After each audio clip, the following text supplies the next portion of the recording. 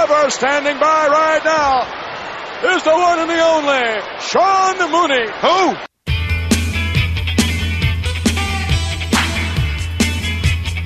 Are you laughing, Sean? Leroy was different. He actually, one time, tried to shoot me. Mooney, everybody's got a price for the $1 Million Man.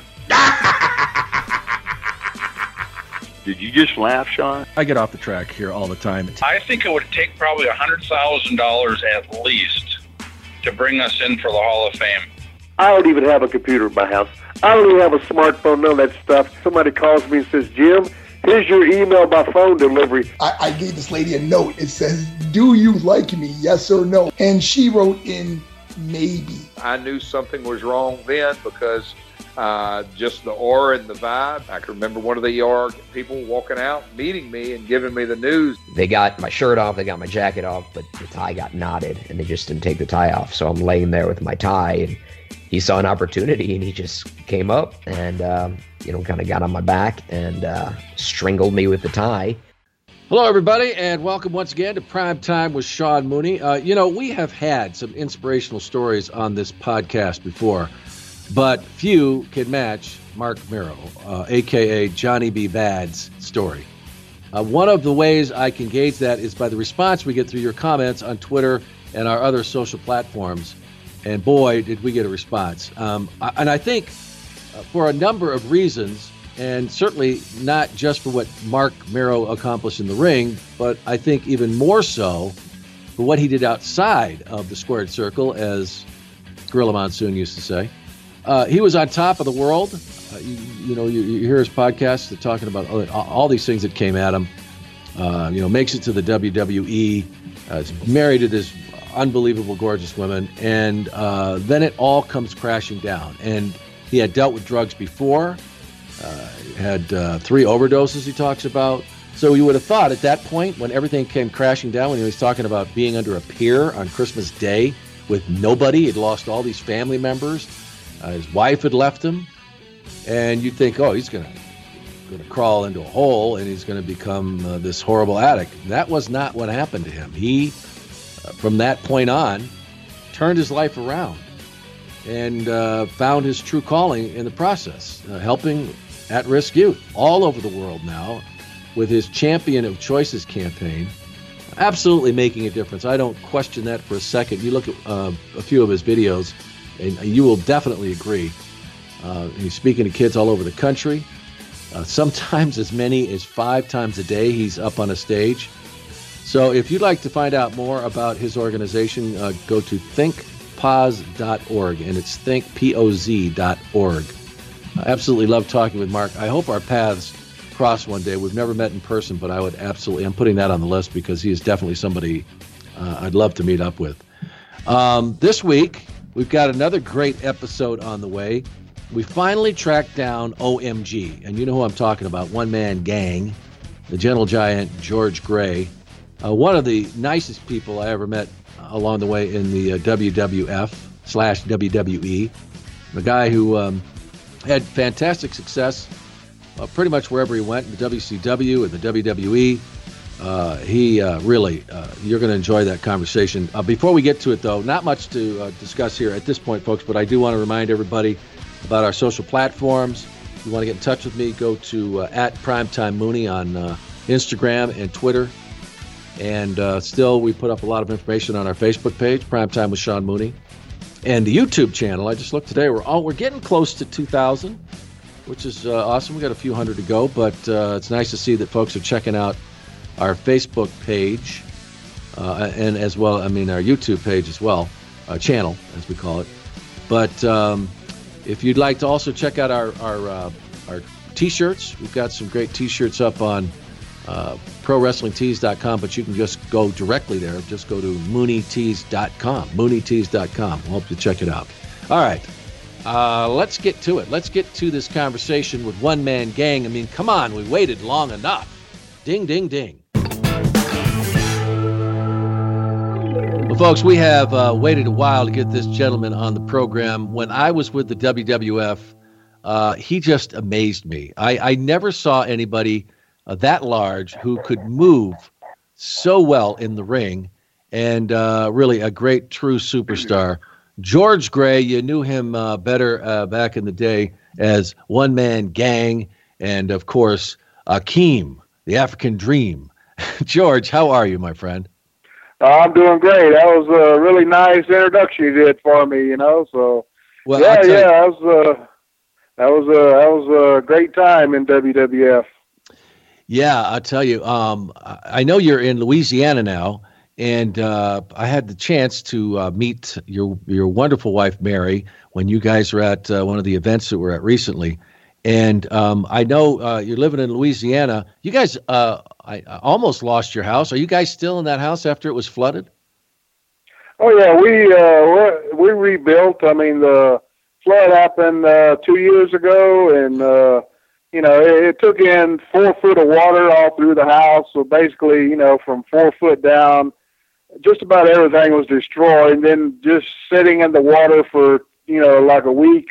The water just wouldn't recede, so pretty much you had to strip everything out. So, we rebuilt, so it's all good now. I'm sitting in a nice air-conditioned living room in my recliner, talking to you. So we all survived. Nobody was hurt. All the animals survived. So life carries on. Well, I know you were blown away at the time because George, and you're still so incredibly humble. You're the same guy that I remember back in the day. But I know when that happened, people stepped up and were I don't know if one of your relatives started a GoFundMe that I don't even think you knew about, and you were just blown away by how people just wanted to help. Yeah, that was insane. I couldn't believe it. I mean, it was just incredible to me that people would do that, So, and when I'm at a signing or something, somebody come up, and they say, well, I donated or whatever. I always make sure, whatever you want, you want an autograph here's or whatever, I give them a big hug or whatever. Man, it's just crazy how people are, how they come through on things like that. It's just unbelievable. I would never have thought of, I think, I hadn't been on the TV, except, well, I guess when I say TV, I guess network. I mean, they do have the network show thing, WWE Network. So yeah. I guess I am on it, so, but actual real TV show, I hadn't been on in probably, 20 years or more. So, it's just amazing people even remember, that's really what amazes me, that so many years go by and wrestling fans just still remember. It's just crazy. Yeah, and when you think about it, and I want to get to kind of your beginnings, but how much the world of professional wrestling has brought to your life. I can't imagine when you were a kid that you could have ever thought that you would have experienced all the things you did. Oh no, of course not. I mean, growing up as a wrestling fan, when I got old enough to really understand, watch it and understand it a little bit. I mean, I didn't really know anything about it. I wasn't smart to the business. I was just a normal fan and went to the arena there in my little town in Spartanburg, South Carolina, and I grew up on Mid-Atlantic Championship Wrestling, which was Jim Crockett Promotions. And of course, once I discovered wrestling, I said, man, and I went and seen it live, and I said, this is what I got to do for my living. I gotta do this. Yeah. It's incredible, and then just by just luck, I guess, or however you want to say it, things worked out, and then, step by step, the progress happened, and I actually was able to live my dream, of when I was a kid, saying that I would be able to do this, Well, tell us a little bit about how you grew up in South Carolina. What for people who really don't even know that part of the country, or what it was like for you as a kid. Yeah, I mean, I guess I grew up like like any other kid. I wasn't well off. I wasn't poor either, I guess. But I was only child. I only had a mom who raised me. Didn't have a dad. I guess. Whatever happened before I can even remember, I don't know what happened between that, but I was raised as the only child, so I was pretty much left to my own devices, I guess they call it latchkey, once I got a little older, 10 years old or so, I was pretty much she had the, a job, she had to work, so I was pretty much left to my own devices. So, and just raised that way. And once I discovered wrestling, we didn't have all the fancy cable channels like you have nowadays. So Saturday was my wrestling day. Got to watch it 2 times, midday, Mid-Atlantic would come on, and then at 11 o'clock at night it would come on again, from a different station. So that was like my biggest day was Saturday, get to watch championship wrestling.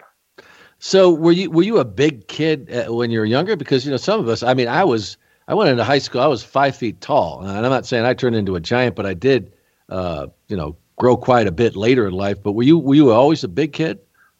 Oh yeah, always the largest person in the class. I have like a group shot of elementary school every year. You take like a big group shot of the whole class, and right. I was always, you can see me in the back. I was the biggest, tallest one of everybody. So I always had the size, So yeah. That wasn't something I really had to worry about. Like some guys, when you try to become a professional wrestler, they have to put size on. I already had the height and the body size itself, so I was lucky in that aspect.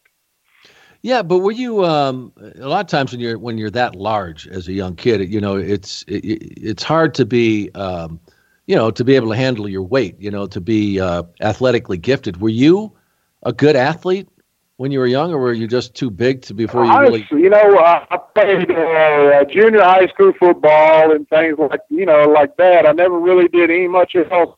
I tried to play baseball during the summer on a little league they had there in my little town I lived at, but I was just horrible at it. And rode the pine most of the time, so it just wasn't for me. I didn't have I guess I didn't have the speed and things like that for to really do very well at sports like that. So I guess you could say I was athletically gifted. I just didn't ever really realize it, until years later when I got into professional wrestling, and that was. It's like, once I got into that, I said, this is what I was born to do. It was just given that this was my life. This is what it was meant for me to do, Mm-hmm. First time I got in the ring, I just felt so comfortable. I wasn't nervous. It was just a normal, thing that came to me. I don't even, it's hard to explain, really. No, I've heard that from several people that it's like they found a home. But what was, you said you were a fan watching. When did that start to change? Did someone approach you and said, hey, I think you might do well in this, or did you pursue it? Oh, yeah, exactly. That's pretty much about how it happened. When I started when I was 16 years old. It was like, back in those days, now they call it independence. We were called outlaw wrestling because, they would try to run shows without getting licensed, and right. Wrestlers wouldn't be licensed by the commission or anything. So they call it outlaw wrestling, but it was just local guys, small organization, and they would run shows at armories or different places like that, gymnasiums and places like South Carolina, North Carolina, and Georgia. And basically that's what I did for years, and just wasn't making any money at it, of course, so, if you got a big, $10 or $20 sale for a night, you're like, wow, man, this is great. But that was far and in between. It usually was like $5 or something like that, So, wow. But to me, it wasn't the money at that time, Then it was just, man, I'm getting in a wrestling ring. I'm actually getting in a ring, a real wrestling ring. It was just. I look back now, it was a great training ground to hone my. To be able to hone my talent. Instead of being thrown right in the deep end with sharks for years, I was able to just take my time and and go in the ring and get ready for years later, So, it all worked out good for me. So, really, you're right. I imagine that was just a great training ground. But what would you consider, that was kind of your first break, or when somebody who was really serious in the wrestling business approached you and you thought, okay, maybe I can do this? Well, yeah, I always thought I could do it. I just didn't know how to do it. I always thought I could do it, but like I said, from 16 and then 1980, a friend of mine, Jay Eagle, was going to Lexington, Kentucky from South Carolina to go to a TV taping for the Poffos. They ran their own organization called ICW, International Championship Wrestling. Right. There was, Macho Man Randy Savage, Lanny, and his dad Angelo. They owned and ran the company. So they were going up there to do a TV taping in Lexington, Kentucky, and I wasn't booked on the show. I just said, hey, you got a spot in your vehicle, I'll take the ride with you. So I took the ride with them, and once they got to TV tapings, Randy asked my friend Eagle, said, who is that big guy that came with you? And they said, oh, it's, George, blah, blah, blah. He works, and all that. So, and then Randy came over and started talking to me and asked me would I be interested in working for them. I said, would you be interested in coming here for us? And I said, well, I'll have to get back to you on it, and sure enough, it ended up a few months later, everything worked out, and I went, left my home in South Carolina, never been away from home, so went back and had a big discussion with my mom, because like I said, she was a single parent, and that was a big deal, to leave home. Yeah. So I just, I packed up a few clean underwears and my wrestling gear, and next time they went up there to do TV, I wasn't driving. We couldn't afford an automobile, so I went up there, with my friend Jay Eagle again. But this time they just left me there, So I moved in with about the first 3 weeks. I lived with Macho Man in his house. Uh-huh. So that was a pretty good experience. But if I stayed there for like 2 years, working their little company, ICW, it wasn't making no $1 million, but I mean, it was, they had a full company, they had TV and everything, and we worked pretty much every night of the week. So, so for me, that was like a dream come true. Like I'm actually getting paid. I'm making a real living doing this. So, that's actually where it kicked off for me. Yeah. Did you and Randy, did you guys have a close relationship throughout everything, that happened right through the WWF? Oh yeah. As soon as we met back up in WWF, it was, I never had union. Randy was just as you probably know, he was what he was. Yeah. I mean, what you saw on camera was pretty much the way he really was. I mean, there's no change in that. But I never really had no troubles with him at all. I've heard stories about guys having trouble with him. He didn't want to do this or that, but. Even when he was world champion, I assume he went to Vince and asked to work with me quite a bit because I worked with him a lot when I was up there as gang and as Akeem. So it was easy, but yet not so easy because he was so meticulous about the matches and he was like greased lightning. I mean, before you could even move, he was on top turnbuckle coming off with a double fist or whatever, he was like 1,000 miles an hour, and it was pretty hard to keep up with. The match was so laid out at times. I was like, man, I can't remember this. And he would carry me through the match, the whole match till the finish, which was usually, the big elbow drop, or a lot of times we'd do count outs or disqualification or something like that. So. Like I said, I guess from ICW days, he trusted me, and I guess it paid off for me in WWF also. So that was good for me. Yeah, George, I don't know what your peak weight was, but I think you probably wrestled, 450, somewhere in that neighborhood. Oh yeah, constantly over 400 for sure. So, you could have gotten away with, just being this big, large mass in the ring. But were you consciously saying, I'm not going to be that guy. I'm going to be able to move in there. I'm going to, learn these moves. I'm going to, because like I said at the top of this, is that I was always amazed how people like you, there weren't many. John Tenta was another one.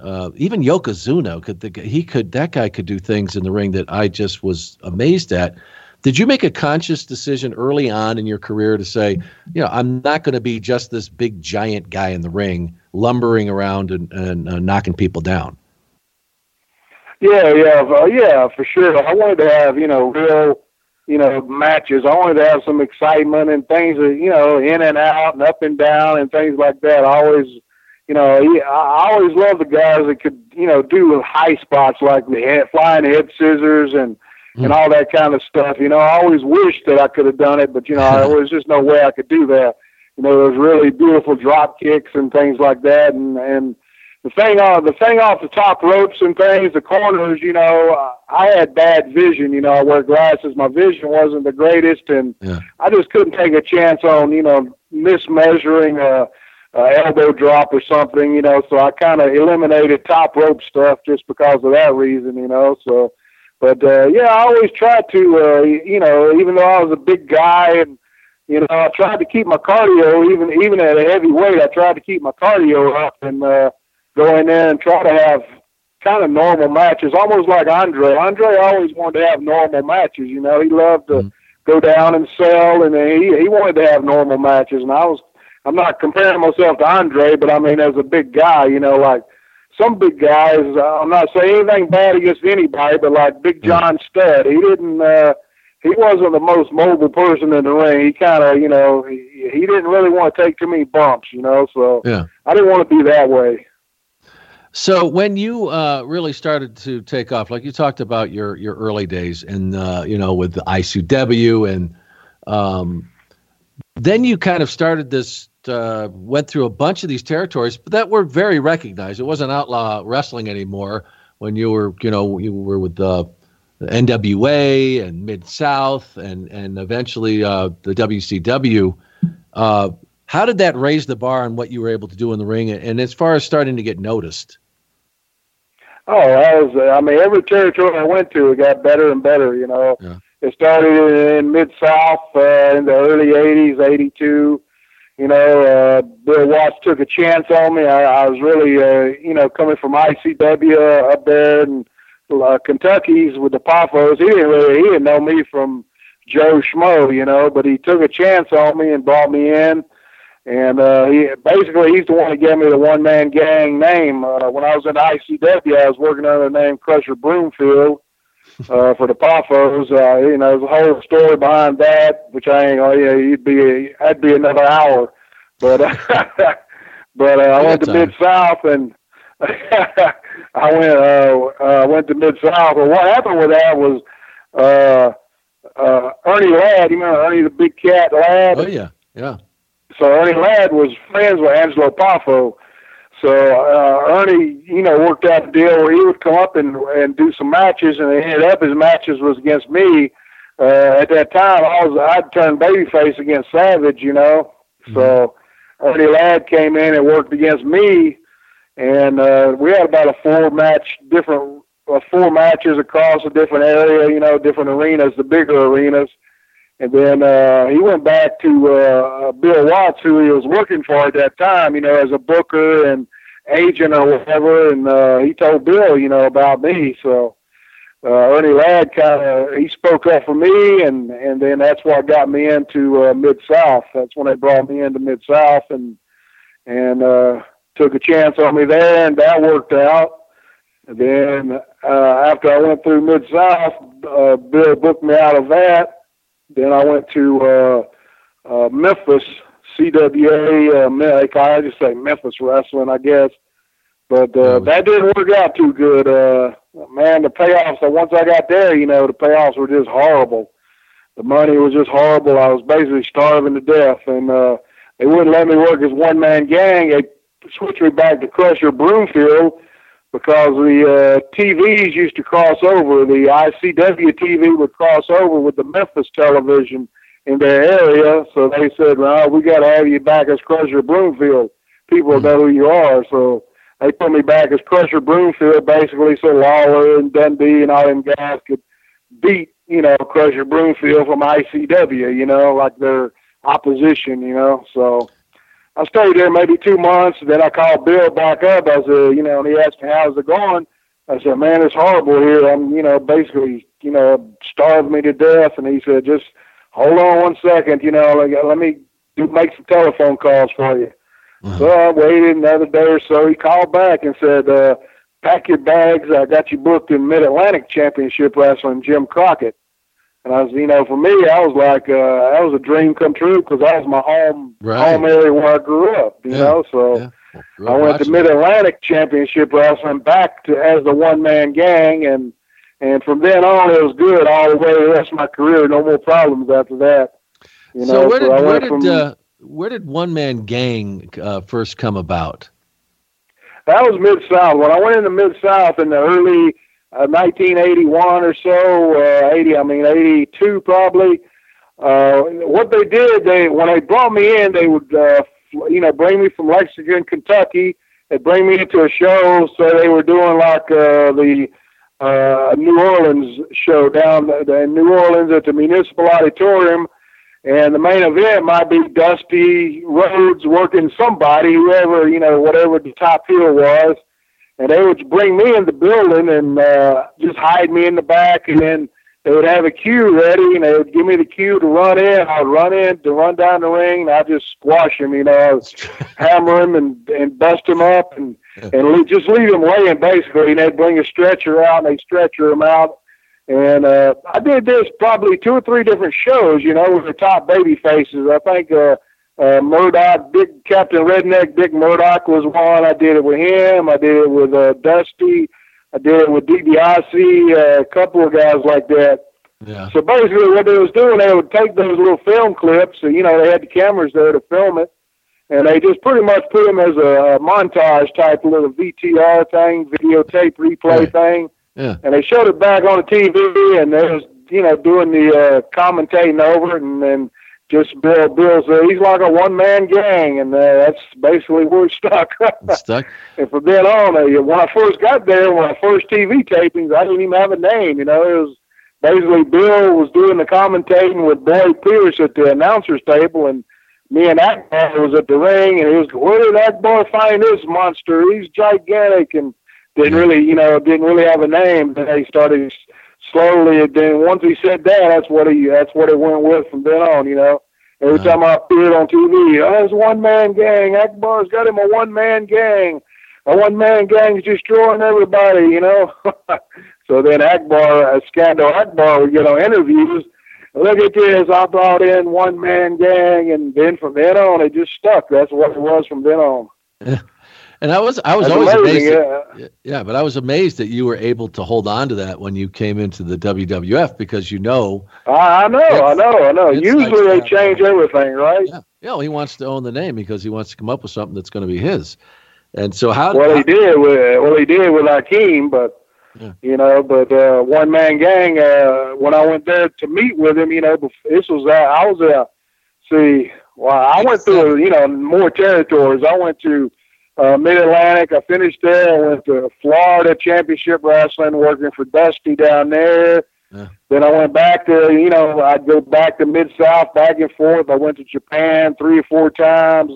Then finally ended up over in Texas with the Von Erichs for a couple of years, and then went back to Bill Watts. He had changed it to UWF, Universal Wrestling Federation, instead of Mid-South for whatever reason, trying to make his company sound bigger, World Wrestling Federation, Universal Wrestling Federation. So basically same company, and I ended up being their world champion. So he took Terry Gordy was the first UWF world champion, heavyweight title holder. And I was the second one. I beat Terry Gordy, and I became the Universal Wrestling Federation heavyweight champion. So I was working over there. I mean, we was going everywhere. We was going to California. We was going to, all over the place. And same situation. Here's Ernie Ladd again. I mean, it's amazing once you meet somebody how things work out. Yeah. Ernie Ladd was up in New York helping Vince, I guess, maybe behind the scenes or whatever. I'm not sure. But he told him about me again, And so Ernie Ladd, called me a couple of times and said, "Hey, kid, you need to be talking. You need to talk to this Vince McMahon. He wants to, use you, blah, blah, blah. You can make you some great money and this and that, And I'm like, well, I'm the world champion here. I'm doing great. I don't have any complaints, So he's like, well, you need to talk to this man. It could be good for you. So I just kind of put him off, for months. I just put him off. He kept calling and calling. Really? Then finally, yeah. I was at the time you're so involved in what you're doing. WWF didn't mean anything to me. I didn't know what WWF was from nothing else. It was just, I didn't know. I had no idea it even had a WrestleMania. I didn't know what it was, because I'm just so busy doing what I'm doing, And traveling.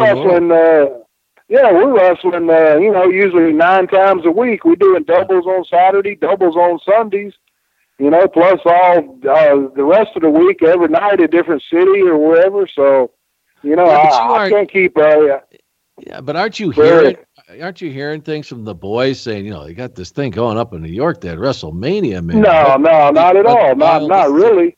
No, really? Nothing.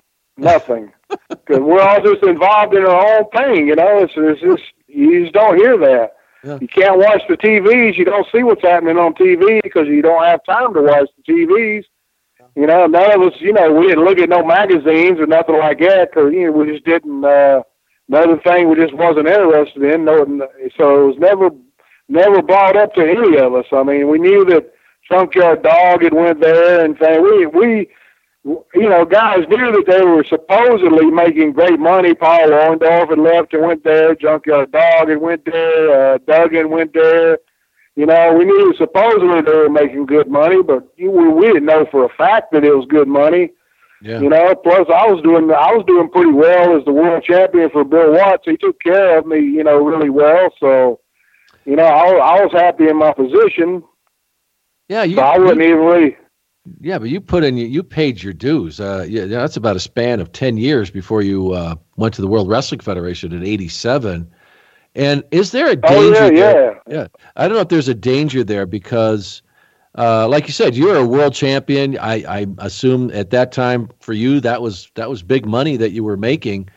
And you look at somebody like JYD, who was gigantic in Mid-South, and he goes up to the WWF, and he was basically a mid-carder for the majority of his career. I don't know if you ever thought that deeply about it, but was there a concern about that you say, here, I'm going to these territories, I'm on top, and you go up there and maybe it's it's the big leagues, it's the big show, but you may get lost in the shuffle.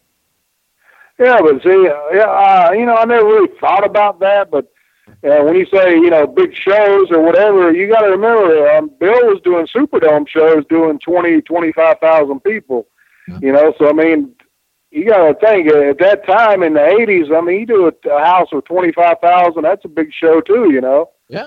Sure. We was working in Florida. Dusty would do the Sundome Stadium down there and do 30,000 people, so it wasn't like, it wasn't like I hadn't already, seen big shows. The big show thing didn't worry me at all. I didn't really think about it. Yeah. So once, so what happened was, finally, after all this time, Ernie said, well, he calls me up on telephone and says, talking to me and says, well, I have Vince on the other line. He would like to, Vince McMahon on the other line. He would like to speak to you. And I said, okay, that's no problem. I'll talk. I didn't know Vince. To me, Vince McMahon was just another promoter to me. I didn't know him from nobody. I was just. I know it sounds strange, but yeah, I just didn't know. I didn't really know him from anybody else. I never bumped into him anywhere and never worked for him before. So, but so he got on the telephone with me with that. He always has that real deep business voice. Yeah. And, he gives me that Vince McMahon voice, I'd be interested in, possibly using you in the World Wrestling Federation. I'd like to fire you up and we have a meeting and talk it out. And do you have any days off coming up? And just luckily that I think the 2 days after that, I had like a couple of days free, and I told him, I said, yeah, I got these days free, and he goes, oh, that's great. I'd like to fly you and your wife to New York, and I'll have a limousine pick you up and bring you to Connecticut, wherever it was. It wasn't like the big giant building is now. It was a smaller facility, as you know. Mm-hmm. So I said, okay, that's fine, no problem. He said, oh, we'll talk about it when you get here. So sure enough, tickets came. He sent tickets and everything was here, and me and my wife flew to New York. They had a limousine right there waiting for us. That drove us out there, and I went in the office and just met him there and had a meeting with him, and I just basically he asked me what was I making for a bill in UWF, and I told him what I was making. He said, I can guarantee I'll do you better than that, So he said, we don't sign any contracts here that have any money figures on it, but, I will, I can guarantee that I can take care of better than that, Mm-hmm. And I said, well, that's good. And I asked him, how do you run your tours? Because I knew they, had a lot of guys. I said, how do you run your tours? And he pulled his book out, him, and I think it was Pat Patterson was there. Yeah. And they sat down with me with the book, and they explained how they do it and this and that, whatever. And just had a regular business meeting. It wasn't, just talking wrestling and things like that. And I told, Pat Patterson, I told him, man, you was one of the best ever. I loved watching you and all that. I was like a mark, And then when it was over with, once I got ready to leave, he said, you want to stay here and do some shopping? I'd be on me. And I said, well, I really don't have time. I got to get back, get back to Bill because I got a show coming up. And I also had, when I got there, I had these, of course, with Bill Watts, it's blood every night almost, so my head was all scarred up, Yeah. And he looked at that, he goes, oh, you won't have to worry about that in the World Wrestling Federation. I said, well, that'd be nice. Because, for my whole career, it was like every night you're bleeding. So when I got ready to leave, we shook hands, and I said, well, I think you might have bought a wrestler. And I said, he said, that's good to hear, He says, One Man Gang, I like that name. I can see it on the marquee, One Man Gang. I'm going to keep that name. Wow. I said, oh, that's, I didn't even think, I wasn't even thinking about changing it. It didn't even cross my mind that he would change it, but, he said, no, I'm going to keep it just as it is. I love that. And sure enough, went back to UWF, and then,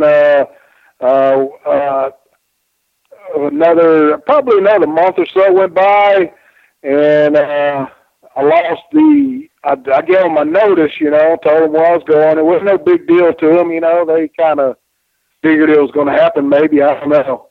So I gave them my notice, so I had to drop the UWF title to Big Bubba Rogers, and later became Big Boss Man. That was another, what a coincidence, huh? Yeah. That's amazing. And him and I ended up being tag team partners, but I lost the UWF title to him at a house show, and then probably a week later, I started in the World Wrestling Federation. Yeah, well, it really is a family. If you think about it, you think about all the guys that you knew during that, that previous 10 years when you started, all those different guys that you had worked with. You mentioned, Ted DiBiase and, Coco Beware was down in those, and Jim Duggan. Jim Neidhart was there. I mean, it's amazing all the people that would end up at the same place, Yeah. Were you amazed? Did it blow you away though because in '87 the place was rocking? I mean, it was Hulkamania, as they say, was definitely running wild. But just going to these house shows and these TV tapings, what was it like for you to?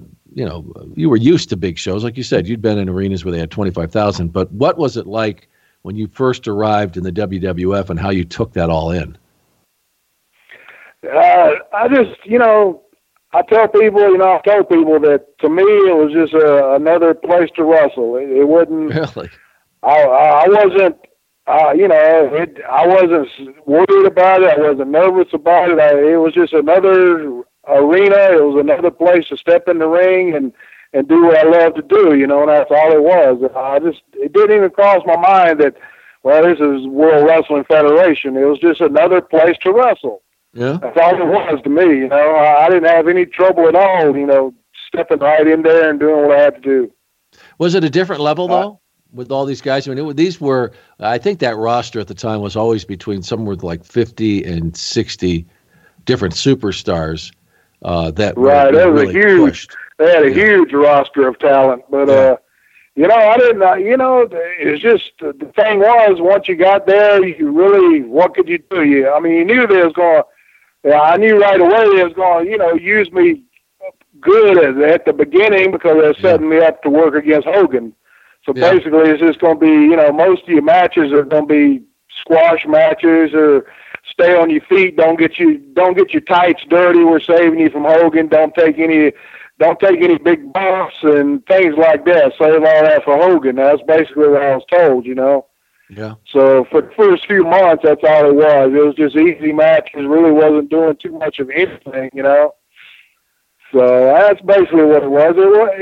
Even when I finally got booked with Hogan, it didn't mean nothing to me. It was just, Really? It's just another match. It really didn't affect me in any way at all. I just carried on just like I would anybody else, and you know, it really, I don't know.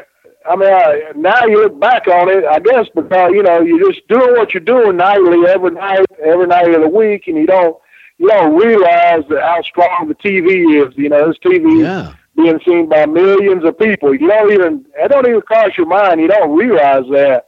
Maybe if I did, I'd probably been so scared I wouldn't be able to go out there. But you don't even realize it. You just go out there, do what you have to do, move on to the next city, do what you do there, move to the next city, on and on and on, a never-ending, basically a never-ending tour, it seemed like, you know. So you really didn't have time to even sit down and think about it, to be honest.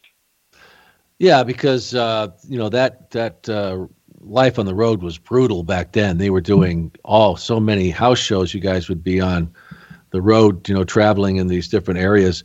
Was that a huge adjustment for you? I mean, I know you were used to going to that places, was probably the biggest.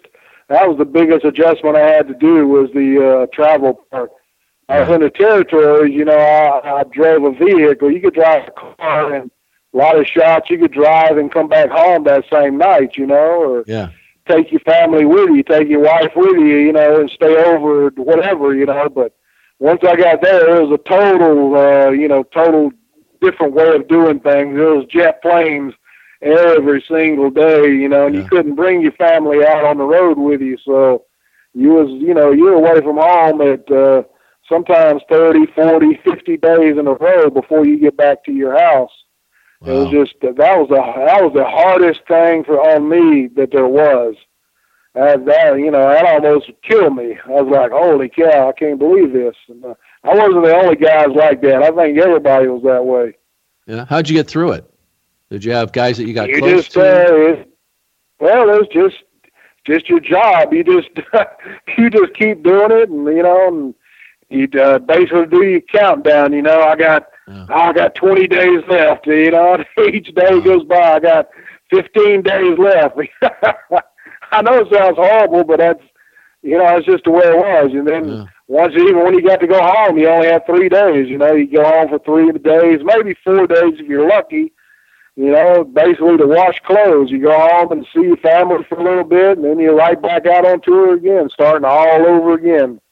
And was the mentality that was the mentality that you know, you got to ride this as long as you can because you're making really good money. I mean, you're not going to make better anywhere else. And then no, you weren't going to make better anywhere else. But it was, I mean, for the time you're away from home, I mean, you know, they should have paid you, you know, really well for the amount of time you was away from home. That's the main thing. It really wasn't the matches themselves. The matches themselves wasn't that hard on me. It was just the time away from home that was the hard part. Yeah, and getting from one place to the other every night. Yeah, well, that's just part of, you know, that's just part of professional wrestling, getting from one place to the other. But ours was all airports and flying, being squashed up in coach, you know, which killed me. And, you know, because Only three people had first-class tickets. That was Andre, $1 Million Man, and the world champion. Yeah. Was the only three that was issued first-class tickets. The rest of the crew had to squash up in the back, or if you could, if you had some points, or you could get upgraded some way. But you got to imagine everybody squashing the back, me and earthquake and tugboat. Somebody gets stuck in that middle seat. I know. Them poor business people on them flights, they used to just stare at us like in shock. It was.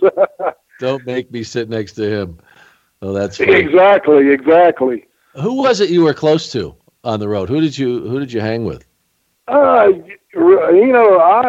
and Slick probably was the closest. I didn't really hang with anybody, but it was me and Slick probably traveled the most together because we kind of had the same habits, which isn't really anything. I didn't drink, I didn't do anything, any drugs or nothing, and Slick was the exact same way because he was a minister, Yeah. So a lot of people don't realize that he was for real, and even back then. Right, exactly. Even back then he was applying his trade as a minister back then, but him and I, traveled and split rooms and stuff because just our habits was the same. Yeah. We had a couple of, we had some issues with a couple of guys wanting to ride with us, and we didn't want them riding with us because we knew they had bad habits, Uh-huh. We'd get heat from them, like, hey man, you too good, you want to let us ride or whatever. It ain't that. It's just, we got our own, just him and I together, and we know we're not going to get pulled over and get busted for something, Right. Yeah. Could trust each other. We could trust each other. We knew neither one of us had any bad habits, so we were safe. Yeah. You couldn't say that. You couldn't say that with probably the rest of the whole crew almost. Yeah. How much did Slick add to your success? What as far as having him as your mouthpiece, as they call him? I think on the microphone wise, he was probably right up there with any of them. He never really got I don't think he really got the amount of recognition that he deserved, because I went to Jimmy Hart or Bobby Heenan or whoever. But I think Slick was right up there with the best of them, Yeah. But for whatever reason, he never got to manage any champions or anything like that. Like I said, that went to Jimmy or Bobby or somebody else, Fuji. I don't know what the deal was, what it was with Slick. I'm not, I really don't know. So, but, I was happy with it myself. I didn't have trouble with it. So, yeah. So let's talk about when they made that change to Akeem. How did you first get wind of that they were going to have you become this character that, as the lore goes, it was to basically make fun of Dusty Rhodes. But when did you first hear about that was something they were planning on doing, and why do you think they did it? Well, I was first told about it I think it was early August of 1988. Yeah. Was at a TV taping, and Slick had come over. Well, I think Vince or Slick, Slick had come over and said something about, said something to me. I really wasn't paying much attention, Then I think Vince came by and asked me if I could dance. And I was like, I'm like, can I dance? I don't understand. He goes, well, you need to learn to dance. And I said, no, I can't dance. Well, Slick can teach you, and he walked off. And then Slick come back over a little while later and came to me and said, man, you ain't going to believe what's going to happen. I was like, what? What's going to happen? They come up, they come up with this idea they're going to make you a black man. And I was like, what? I was like incredible. I was like, are you crazy? Yeah. He goes, no, I'm serious. They got this idea they're going to make you a black man that, I went to Africa and found your roots, and you're Akeem. You're going to be Akeem, a black man. I was like, oh man, you got to be crazy. I didn't believe it. I thought he was joking with me. Yeah. So he said, no, come on with me. So he took me to Vince's office. He always had that little private office area. we waited our turn after about 10 guys had been in and out, every TV, that's how it was. They lined up to have meetings with Vince.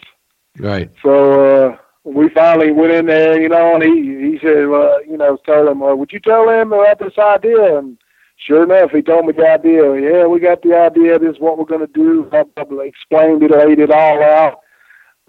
So we got the outfit. We're going to have the outfit designed, specially made for you, and this and that. And that was basically it. And then, about a week or so later, they called me up and said, we're going to fly you to New York to some kind of shop there in New York that does costumes. And I flew up there, and they took all the measurements and had the drawings for the Akeem outfit and all that. So I went up there, and they pretty much, measured me and knew what they had to make and made it, and it was sent to me. And then about a couple of weeks later, I showed up at TV, and it was going to be my debut as Akeem.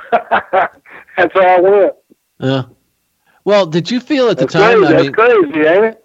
Yeah, it's wild. But were you thinking at the time? You take probably your biggest, meanest heel you got in the company, that you've let do the craziest stuff on TV. I was one of the few heels that could throw referees and let me. I was actually getting to hit referees and all kind of crazy stuff, because no other talent ever got to touch referees. I was probably, like I said, one of the craziest heels he had on his roster, and then all of a sudden they switch, we're going to make you Akeem, you're going to do this crazy stuff. It was just, but, in the long run it worked out okay, but at the time I'm thinking this is like it's the end of my career. Yeah, did you feel like they were punishing you? Like you said, the one-man gang was over. Did you feel like it was waning, or, were you, in a sense? I was explained that, he felt the one-man gang was just too black and white. He needed a character with a lot of color, a lot of flash and pizzazz, and so they came up with Akeem, the African Dream, and it never was a playoff of Dusty Rhodes because Dusty came into the territory anyway. Yeah. So why would I be, I wasn't making fun of Dusty. He came in then they put him in the polka dots. Yeah. Gave him Sapphire, the black lady was as his manager, and him and I even worked matches against each other, me as Akeem and him as Dusty. We'd have dance-offs and crazy junk like that. So it was the idea. I believe it was just to have his own character, his own trademark on it, and that way he'd make can make some more little action figures or whatever out of it, which he did, Yeah. So. Well, like you said, it worked out, but at the time you must have been thinking like, "What the hell?" And, I hated it. I hated the idea of it. I was like, this is ridiculous. Because I asked him, I said, well, how is one man gang just going to show up at TV as Akeem? Well, people's going to be going like, what the heck happened to this guy? And he goes, don't worry, we got it all figured out. And we're going to do a little video and explain, what happened. So sure enough, they flew me up to New York, connected up in there, and me and Slick, and we had to do the little, video of me changing from one man gang to Akeem. They brought in all the African dancers and things like that, and had Mean Gene like on his back road, back little area back there, and had Big Ken with the fire and all that, and dancing around it. And Slick was like, from now on, he would be known as Akeem, and blah, blah, blah. And that was it, They showed that on TV once that played.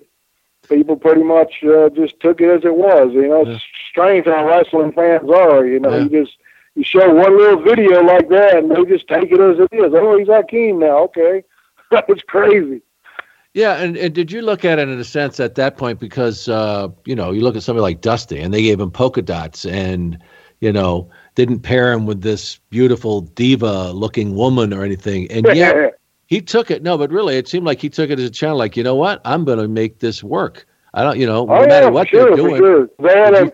I had him, picking up garbage, being a garbage man, a common man. I had him cleaning toilets one time or something. But you had to take it and make it work for you. That's what professional wrestling is. And did you do the same whatever thing? you're given, Terry Taylor was given a red rooster. He didn't want to be a red rooster, and it didn't work for him. So, but I took Akeem, and just took off with it. I said, heck, I'm just going to act crazy, act. Whatever comes to mind, I'm going to do it, and that's when I started doing the goofy little hand movements and things like that. And, people started getting into it a little bit, and then acting crazy in the ring and all that, which eventually got to be fun, because one-man gang was so serious. I had to be serious all the time. They're like a big bully almost. And Akeem could have fun in the ring, whereas a one-man gang couldn't. So after once I got used to the character, it took me a good, month or so, but once I finally got used to playing the character, it got to be pretty fun, really. Did you remember a point where you said, this is getting over? No, I never really looked at it that way. Yeah. I just, I just, once I got the character nailed down and I thought it was good, that's what I stayed with, and then just went out there every night and just basically tried to keep having matches, the best matches I could have, for what I could do so that was basically it. It wasn't I didn't really look at it as like, well, this is getting over. I never looked at anything I ever did that said that. I never even thought about it. I just did it, and, and if whatever happened, happened. I didn't say, well, that match was really, that's a 6-star match, or, like people do nowadays. I'm like, I just went out there, did my job, and moved on to the next night. I love what I was doing, but I never really thought of it in that way, Yeah. Did you ever, you were involved in some really big matches and some of these WrestleManias. Was there a point where you just said, or you could look back down and say, that was a big deal? I mean, I was working, with the best of the best in the world, really. I mean, there was nobody better. With people you worked with, Bubba, with Big Boss Man and Hulk Hogan and Randy you mentioned, but was there a point when you took it in and said, this is a big deal. I'm here? No, never. I never did that. Why did I know you were going to say that, George? I just never did. It was just each night was just another night. I just walked out there, whoever happened to be against, whether it was Randy or if it was against Hogan for the world title or anybody else. It was just another match. I wanted to try to give the fans a good match and try to keep who I was working safe. Of course, I didn't want to hurt the world champion, so I had to make sure I kept them safe, whoever that happened to be, and anybody for that matter, whoever it was. I wanted to keep them safe, keep myself safe, and go out there and try to entertain the people the best I could, and move on to the next night. Pull another ticket off the ticket stub, and I only got 20 more tickets to go, and then I can go home. That's the way it was, huh? That's for me. I can't speak for everybody, but for me, it was just a routine. It got so routine to be on the road every night. It was just every day. It was just horrible to me. It just got so sickening. I couldn't stand it. Yeah. It was like, oh man, I got to go again. Here we go, another 40 days in a row. I mean, you got to think. You think 30, 40 days in a row. And then we started doing doubles too. Also, they started renting private planes for us. Yeah. We'd do a matinee show, and then we'd run to the little local airport, and then we'd jump on a plane that Vince had rented and fly us to a nighttime show. So, you got to think, we're going 7 days, and then on Saturday, we'd be doing a double. On Sunday, they would do a double. That's just insane, isn't it? Yeah, a lot of people don't really understand what it was like back then. They certainly don't have to do that today. But, folks, this is how they made their money. Everything was based on house shows and those gates, and they were doing a ton of shows. I know because I was in the event center announcing all of them, and just I remember thinking back, like, how in the world are these guys, are they able to do all this? And especially someone your size, it had to physically take a pretty big toll on you as well, didn't it? Oh, it was horrible. Like I said before, it was planes and things were just horrible on me. Any of us big guys, yeah, it just killed us, because you just didn't have any leg room. You couldn't move in the back of them planes sometimes. It was just miserable everything. Getting up at, usually they would always book us on them early flights, so 6 a.m. we're at the airport.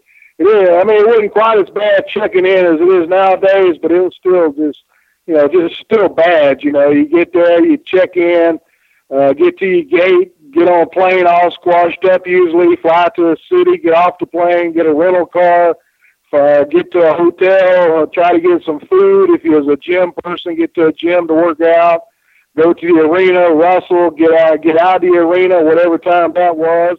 Hopefully you can find a restaurant that's open or whatever, and do it all over again the next day. So that's the way it was. But, you just did it. You just went ahead and did it because you knew this was your livelihood. This is what you did.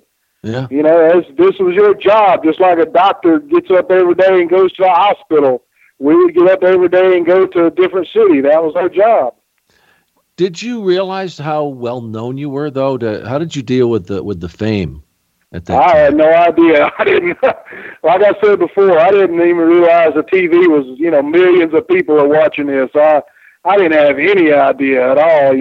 I mean, it's just crazy. I don't. It's hard to explain when you're doing it. Yeah. It's like you're in the middle of a forest and you can't see what's going on because all the trees around you. You're there doing it, but you don't realize what's really happening, with the TVs and pay-per-views. I'm not thinking, man, there's like, 4 million people watching a pay-per-view. That's not even crossing my mind when I'm out there in the ring. It's just insane, I know, but like WrestleMania, it didn't even cross my mind. This is WrestleMania. Yeah. It's just, to me, it was just another, you knew it was WrestleMania, but it was just another town on the tour, it's WrestleMania, but it's just another town on the tour, it just wasn't quite as, as big a deal as it is nowadays, how they build it up like, it's the big extravaganza, but, because, we did it, first two I was at, I think was Trump Plaza or whatever it was down in Atlantic City, and, it was only like, I think the sellout was 17,000 people. Shoot, that was nothing, 17,000. I think we'd go to the Garden and sell out, it'd be 25,000, so here we are at WrestleMania, but I'm thinking of the house, I'm not thinking of pay-per-view doing, maybe 3 million people watching the pay-per-view. Yeah. Well, I imagine, George, you'd handle it the same way today, even if you were involved, because it just doesn't mean that much to you as far as, fame or what it means. Oh, yeah, I didn't mean that. I didn't, fame-wise, I was just who I was. Once I left the arena, I was just, regular George, and until I actually got in my costume, was headed to the ring, that's who I became. I became my other character. Once I left the arena, I was just my regular person again. I was just where I've always been. Yeah. Who were some of the guys can't do this? Yeah. Were there certain guys that you really liked to work with in the ring? The guys that. I enjoy it. I did like working with Savage, but it was just hard to keep up with his pace. Right. I like working with Hogan. Hogan was really easy. It was basically once you got a pat match, once you got a 15 to 20 minute match, and it was, and he liked everything that was in the match. It was the same match you could carry the whole circuit. Yeah. So that was easy. Some guys that wasn't easy was George Steele wasn't the easiest person to work with. Junkyard Dog, he wasn't the easiest person to work with because he just he really wasn't that mobile. He kind of stayed in one place. You had to work around him, so that wasn't the easiest matches in the world.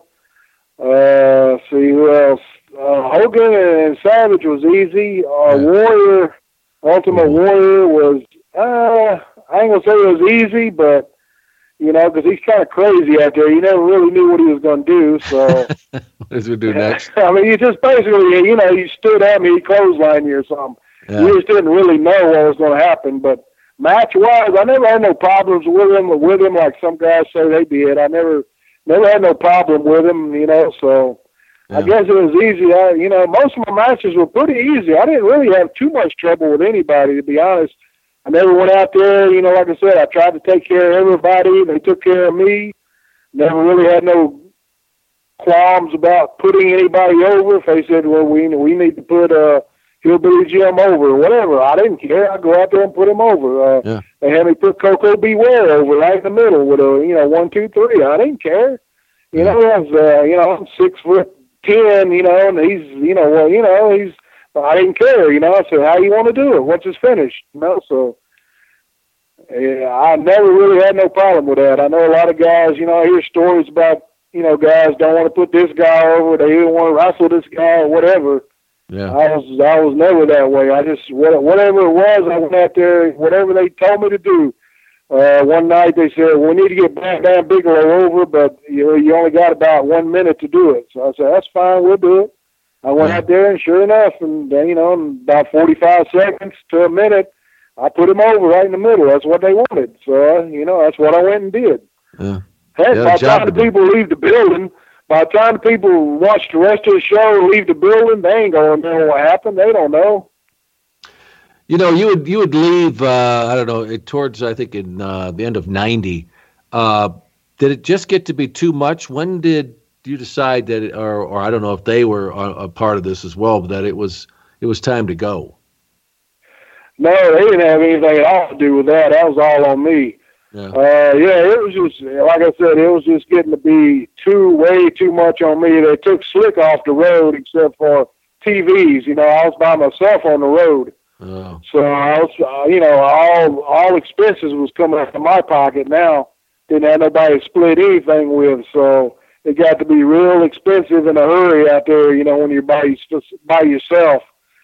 And, I traveled a little bit with some guys, I traveled with Demolition a little bit, but most of the time I was just by myself. And, it got to be just too expensive and got to just be too much a strain on my home life. So after one of the, I don't remember what tour, but after one of the tours, we went home, had a little 3-day off, and I said, man, I can't get back on another plane. It's just, I just can't do it. I didn't even want to go to the airport. Uh-huh. And so I just didn't make I didn't make my flight, and they called me up. Sure enough, called me up, and and Pat Patterson was on the phone and asked me what the problem was, and I said, well, Pat, man, I just can't do it no more. I'm burned out. I'm beat up. I'm burned out. I just can't get on another airplane. And he said, okay, I'll tell Vince. About another day went by, and then he calls back, Pat Patterson, and says, Vince would want to know if would you speak with him? And I'm like, sure, I'll talk to Vince. So Vince gets on the telephone, he goes, George, what's the problem? And I explained, I said, Vince, man, I'm paying all these bills, and it's coming out of my pocket, and my payoffs haven't been too great, right now. And, because, like you said, if you're, say you're on opening match, nothing against Hillbilly Jim or anybody else, but yeah. If you're on opening match, you're not getting great money compared to, say, if you're in the main event. You know what I'm saying? Right. So it wasn't like contract deals for most of us. I mean, it was wherever you were at on the card and you got paid according to that and off the houses, and man, I've been in, a lot of places we've been to wasn't doing that well. Yeah.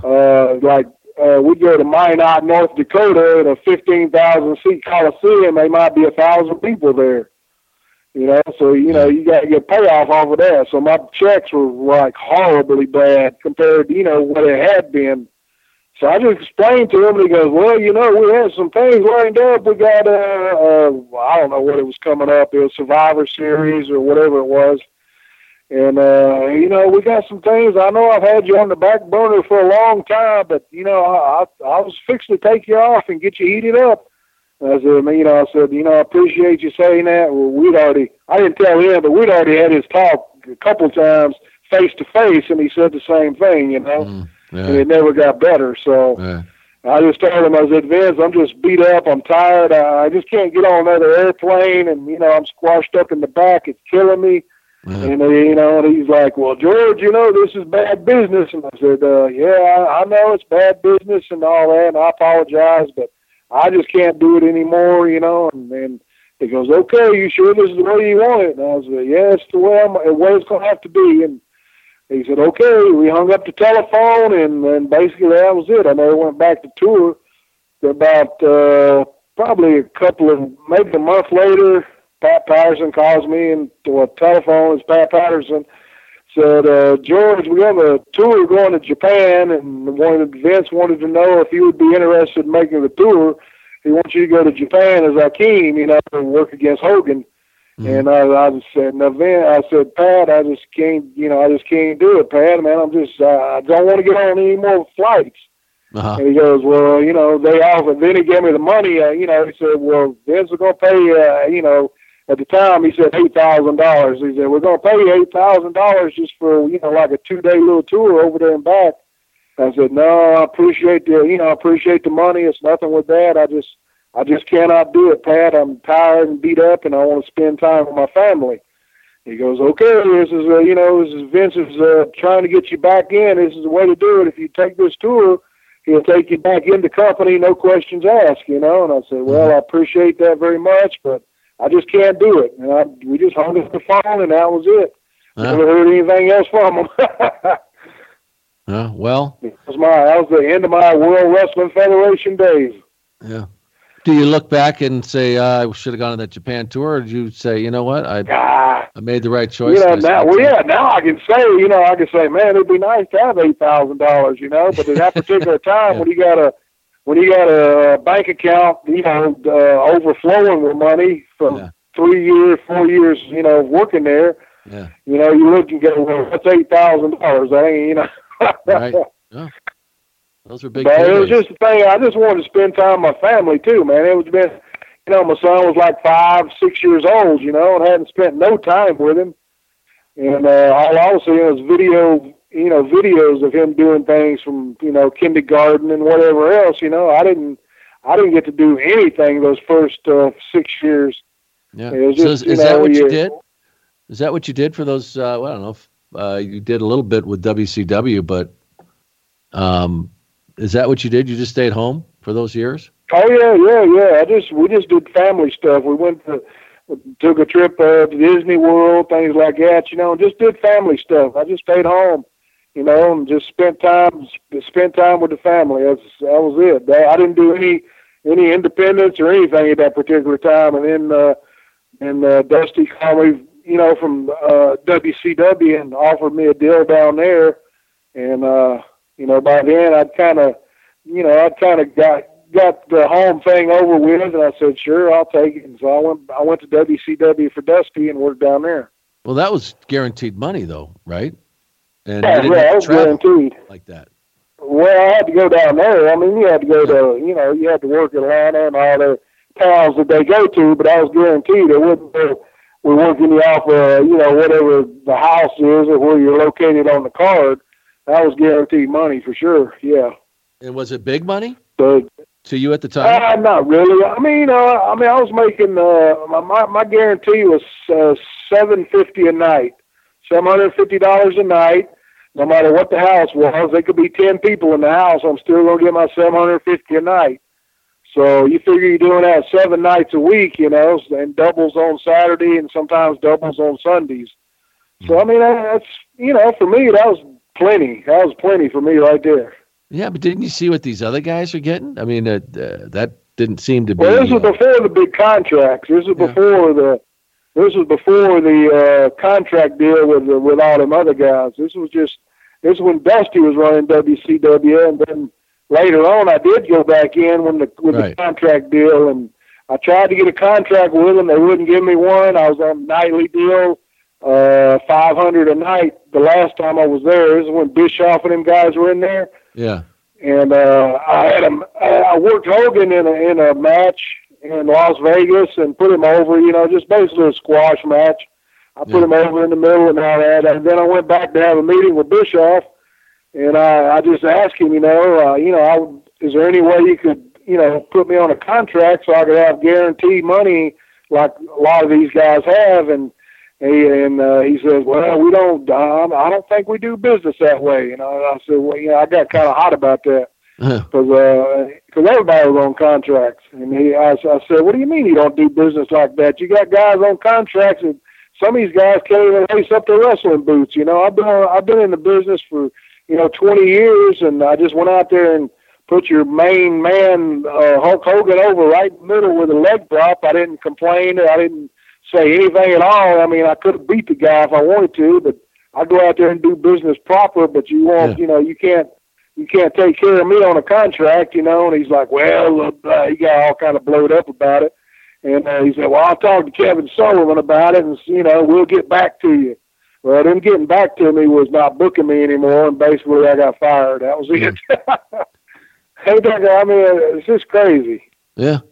Well, what a ride. I said, this is just too much, man. This when wrestling started getting too political, like who if you're in the right clique or whatever it is, who's behind your kissing or whatever. And I wasn't that way. I never was, I was kind of a loner. I kind of stuck to myself, and you just couldn't be that way anymore. So I just kind of said, this is pretty much it for me.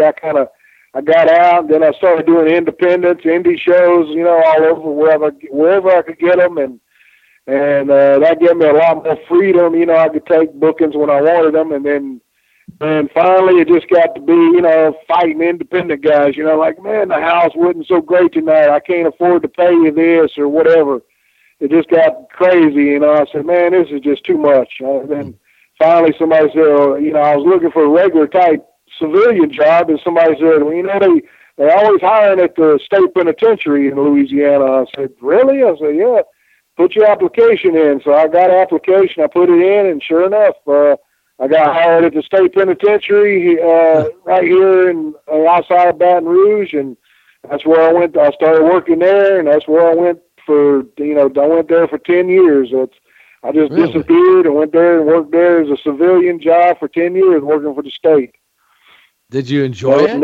Never went back to wrestling. Yeah, but is that? Did I enjoy the job? Yeah.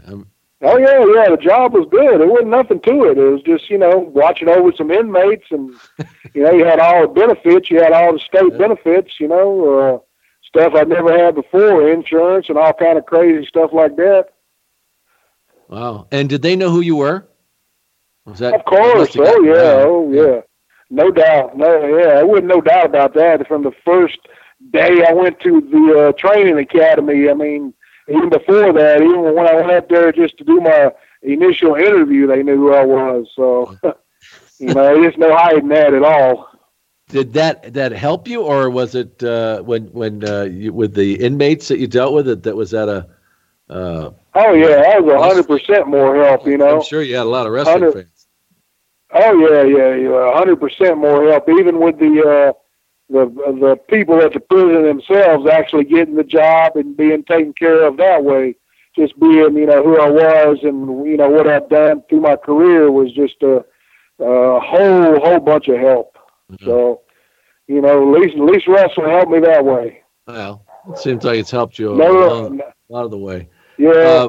You had a heart attack, in 2000? And you were still right, exactly. Yep, I had a heart attack. It was 1999 or so. Right, I was actually had it in the ring. I didn't know I was having one. It was in Shreveport. I was doing an independent show and started having chest pains and things like that. I had no idea. A heart attack didn't cross my mind, so. My wife was driving us home. I got real sick on the way home, and she saw a hospital sign and said, I'm going to take you to the hospital. So she took me to this little hospital there, and they drew blood and said, you're having a heart attack. So Jeez. That was it, basically. I know. They said usually it kills. If you hadn't come in right then, you probably wouldn't have made it. So wow. Luckily, everything, luckily, right then, I went. They kept me there a few days, then they shipped me back to Shreveport to the big hospital, LSU hospital there. I stayed there. They did the angiogram thing where they run the little tube up through your groin. They can look at, check and see if you're blocked or whatever it is. I don't know what it's called, but anyway, they said a 75% blockage. They don't really do too much medicine for that, so they sent me home. A year later, I started getting the same symptoms, almost a year later, and we ran to the emergency room. Luckily, I was here in Baton Rouge. ran to the emergency room, and they did the same, test, and this time it was like 99% blockage. So they ballooned it open and put a stent in the main artery, widowmaker artery, whatever they call it. Yeah. The doctor said, it's amazing you survived. Most people would have killed over dead with this. And luckily I survived, and, since then they've put me on, I take about 8 different medicines every morning, but since then, I've, everything's been good, so. Yeah, well, you got Mary running things, so that takes care. That's it. That's the main thing. So, now all I do is just go and, if I can give me a little signing here and there, and go meet some wrestling fans, that's about all I do now that I can do, And even those are hard to do because, man, it's them are long. Well, you did that one in New Orleans, at our tables down there, and them are long days to, stand there and meet fans all day long. That makes for a long day too. Well, also it's fun. I enjoy meeting them, but man, it's rough on my feet and knees. That's for sure. Yeah, are you? And of course, I think the WWE Network has helped with this. But are you still amazed? Just how much people love that period of time when and to their and in many of their eyes, it was the best of times in the world of professional wrestling. Oh yeah, I'm totally amazed at that. I mean, I get so many people come up to the tables and I remember when you did this and you did that, and then people from all over the world, not just the United States. I mean, I've had people stop by the tables from Germany and Japan, Australia, New Zealand. I mean, from just about anywhere in the world, they come by the tables, and man, I loved Akeem. I loved this for that. It is amazing, and I know the network, has a lot to do with it, but it still amazes me even so. You got all these, mega stars at these signings, and people will take their time to stop, at my little table section there and want to speak to me. I'm like, wow, that's just something. I never. When I was doing it, I never thought that 30 years down the line it would be that way, It's just amazing to me. Yeah, and you kind of touched on it, and I know it's not an easy life. It really isn't. People to really understand the cost of that life, and it certainly brings you a lot of reward financially, and of course being recognized as among the best in the world in that sports entertainment realm. But looking back, though, you must say, man, what a hell of a ride it was. Yeah, you ain't. I know. I mean, I look back and go, man, where'd the time go to? That's the main thing I say is like, 30. I went to Canada, to Hamilton, Ontario, to celebrate the 30th anniversary of the first Royal Rumble, the live TV Royal Rumble. Yeah. They did the first one, and me and Duggan was the last two in the ring, and Duggan pulled the top rope, and I went over, and Duggan won the actual first live TV Royal Rumble. This is before it became a pay-per-view, Yeah. So, I mean, we went up there to celebrate that. Duggan was there, I was there, Nikolai, and Bees was up there and things like that. So I'm like, 30 years, golly. I mean, it's just like, you just think, man, 30 years don't went by that quick. It's just crazy. Yeah. Yeah. That's just amazing. It's just amazing the fans even remember that, 30 years ago they had a Royal Rumble. That was another thing. It's just amazing. Yeah, I know. It really, really amazes me. I just can't, you can't even put it into words how wrestling fans say, how they never forget things. They'll tell me things about, hey, you took a picture with me at this place, and I remember this match, you did this and that, or you pointed to me and yelled something, and you yelled this at me, and I'm like, man, I don't even remember having to, being at that place, but. Yeah. And sure enough, they remembered. I met you in the airport. You was going through the airport, and you stopped and said hello to me. I'm like, wow, that's just crazy. Well, and George, go ahead. It's just amazing. The smallest little thing, from years and years ago, you do something that small that, just saying hello to somebody, and they, all these years later, 20 years later, they pull it back up and still remember that, it's just amazing. Yeah. And I, George, I covered a lot of sports during my career. I mean, I've covered the NFL, covered Major League Baseball, and NBA. And I'll tell you, really, never, ever, none of the fans that are, and certainly they're rabid fans with those sports, but nothing compares to the loyalty and the affection that people have, that professional wrestling fans have. It never ceases to amaze me. I don't get out that much to these events, but when I do, I'm absolutely blown away.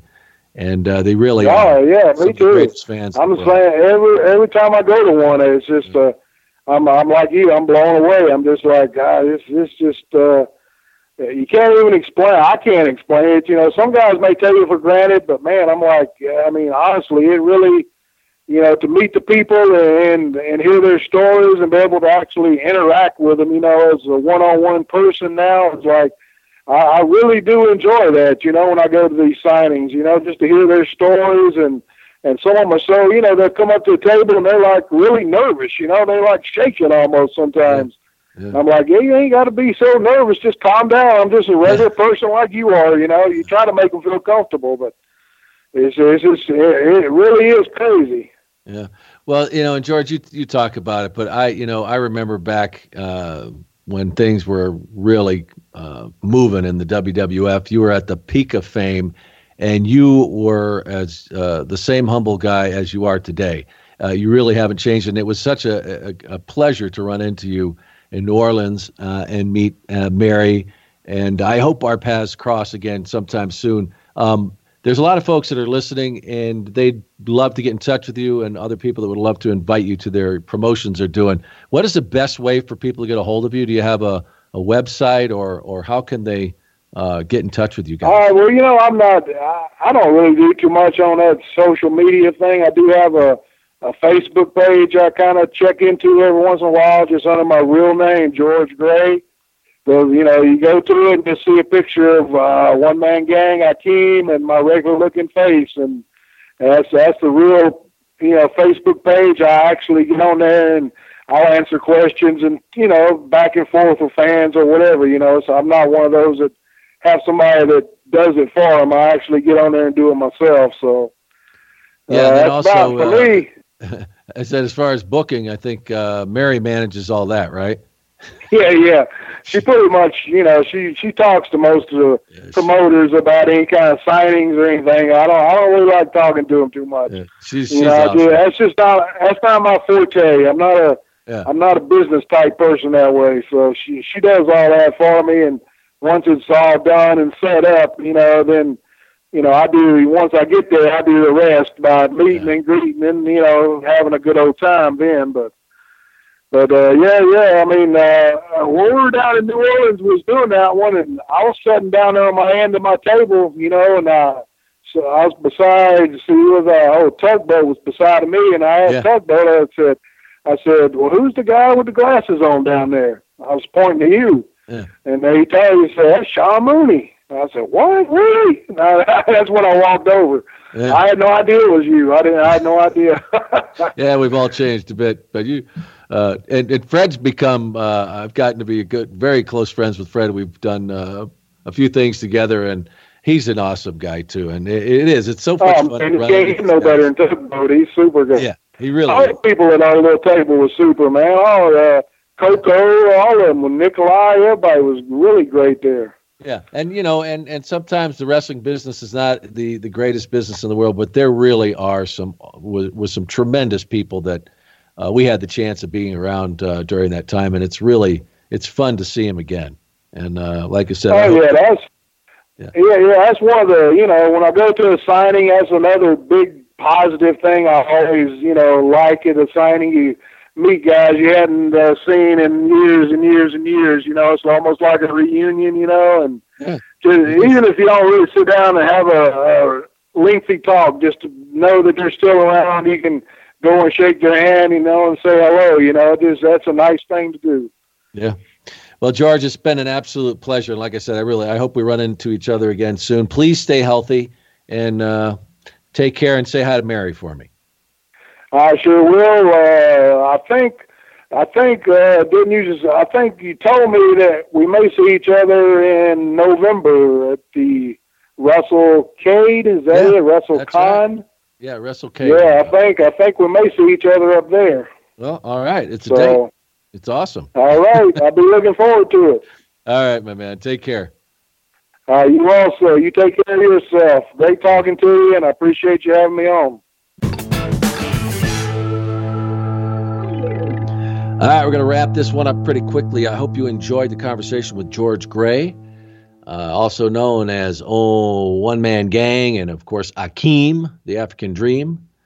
That guy remained the same guy throughout his career. He's always been a simple man. I met him when I was in New Orleans, and his wife Mary, a really nice person, and they live a real simple life. And he's the same. I hope his health stays at a very good place.